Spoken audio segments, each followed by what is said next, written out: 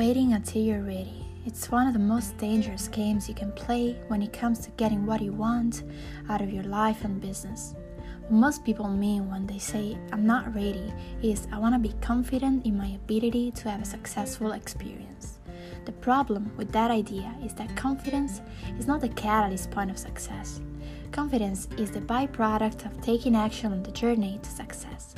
Luckily, you don't have to wait until you reach your goals to build momentum and feel confident in what you're doing.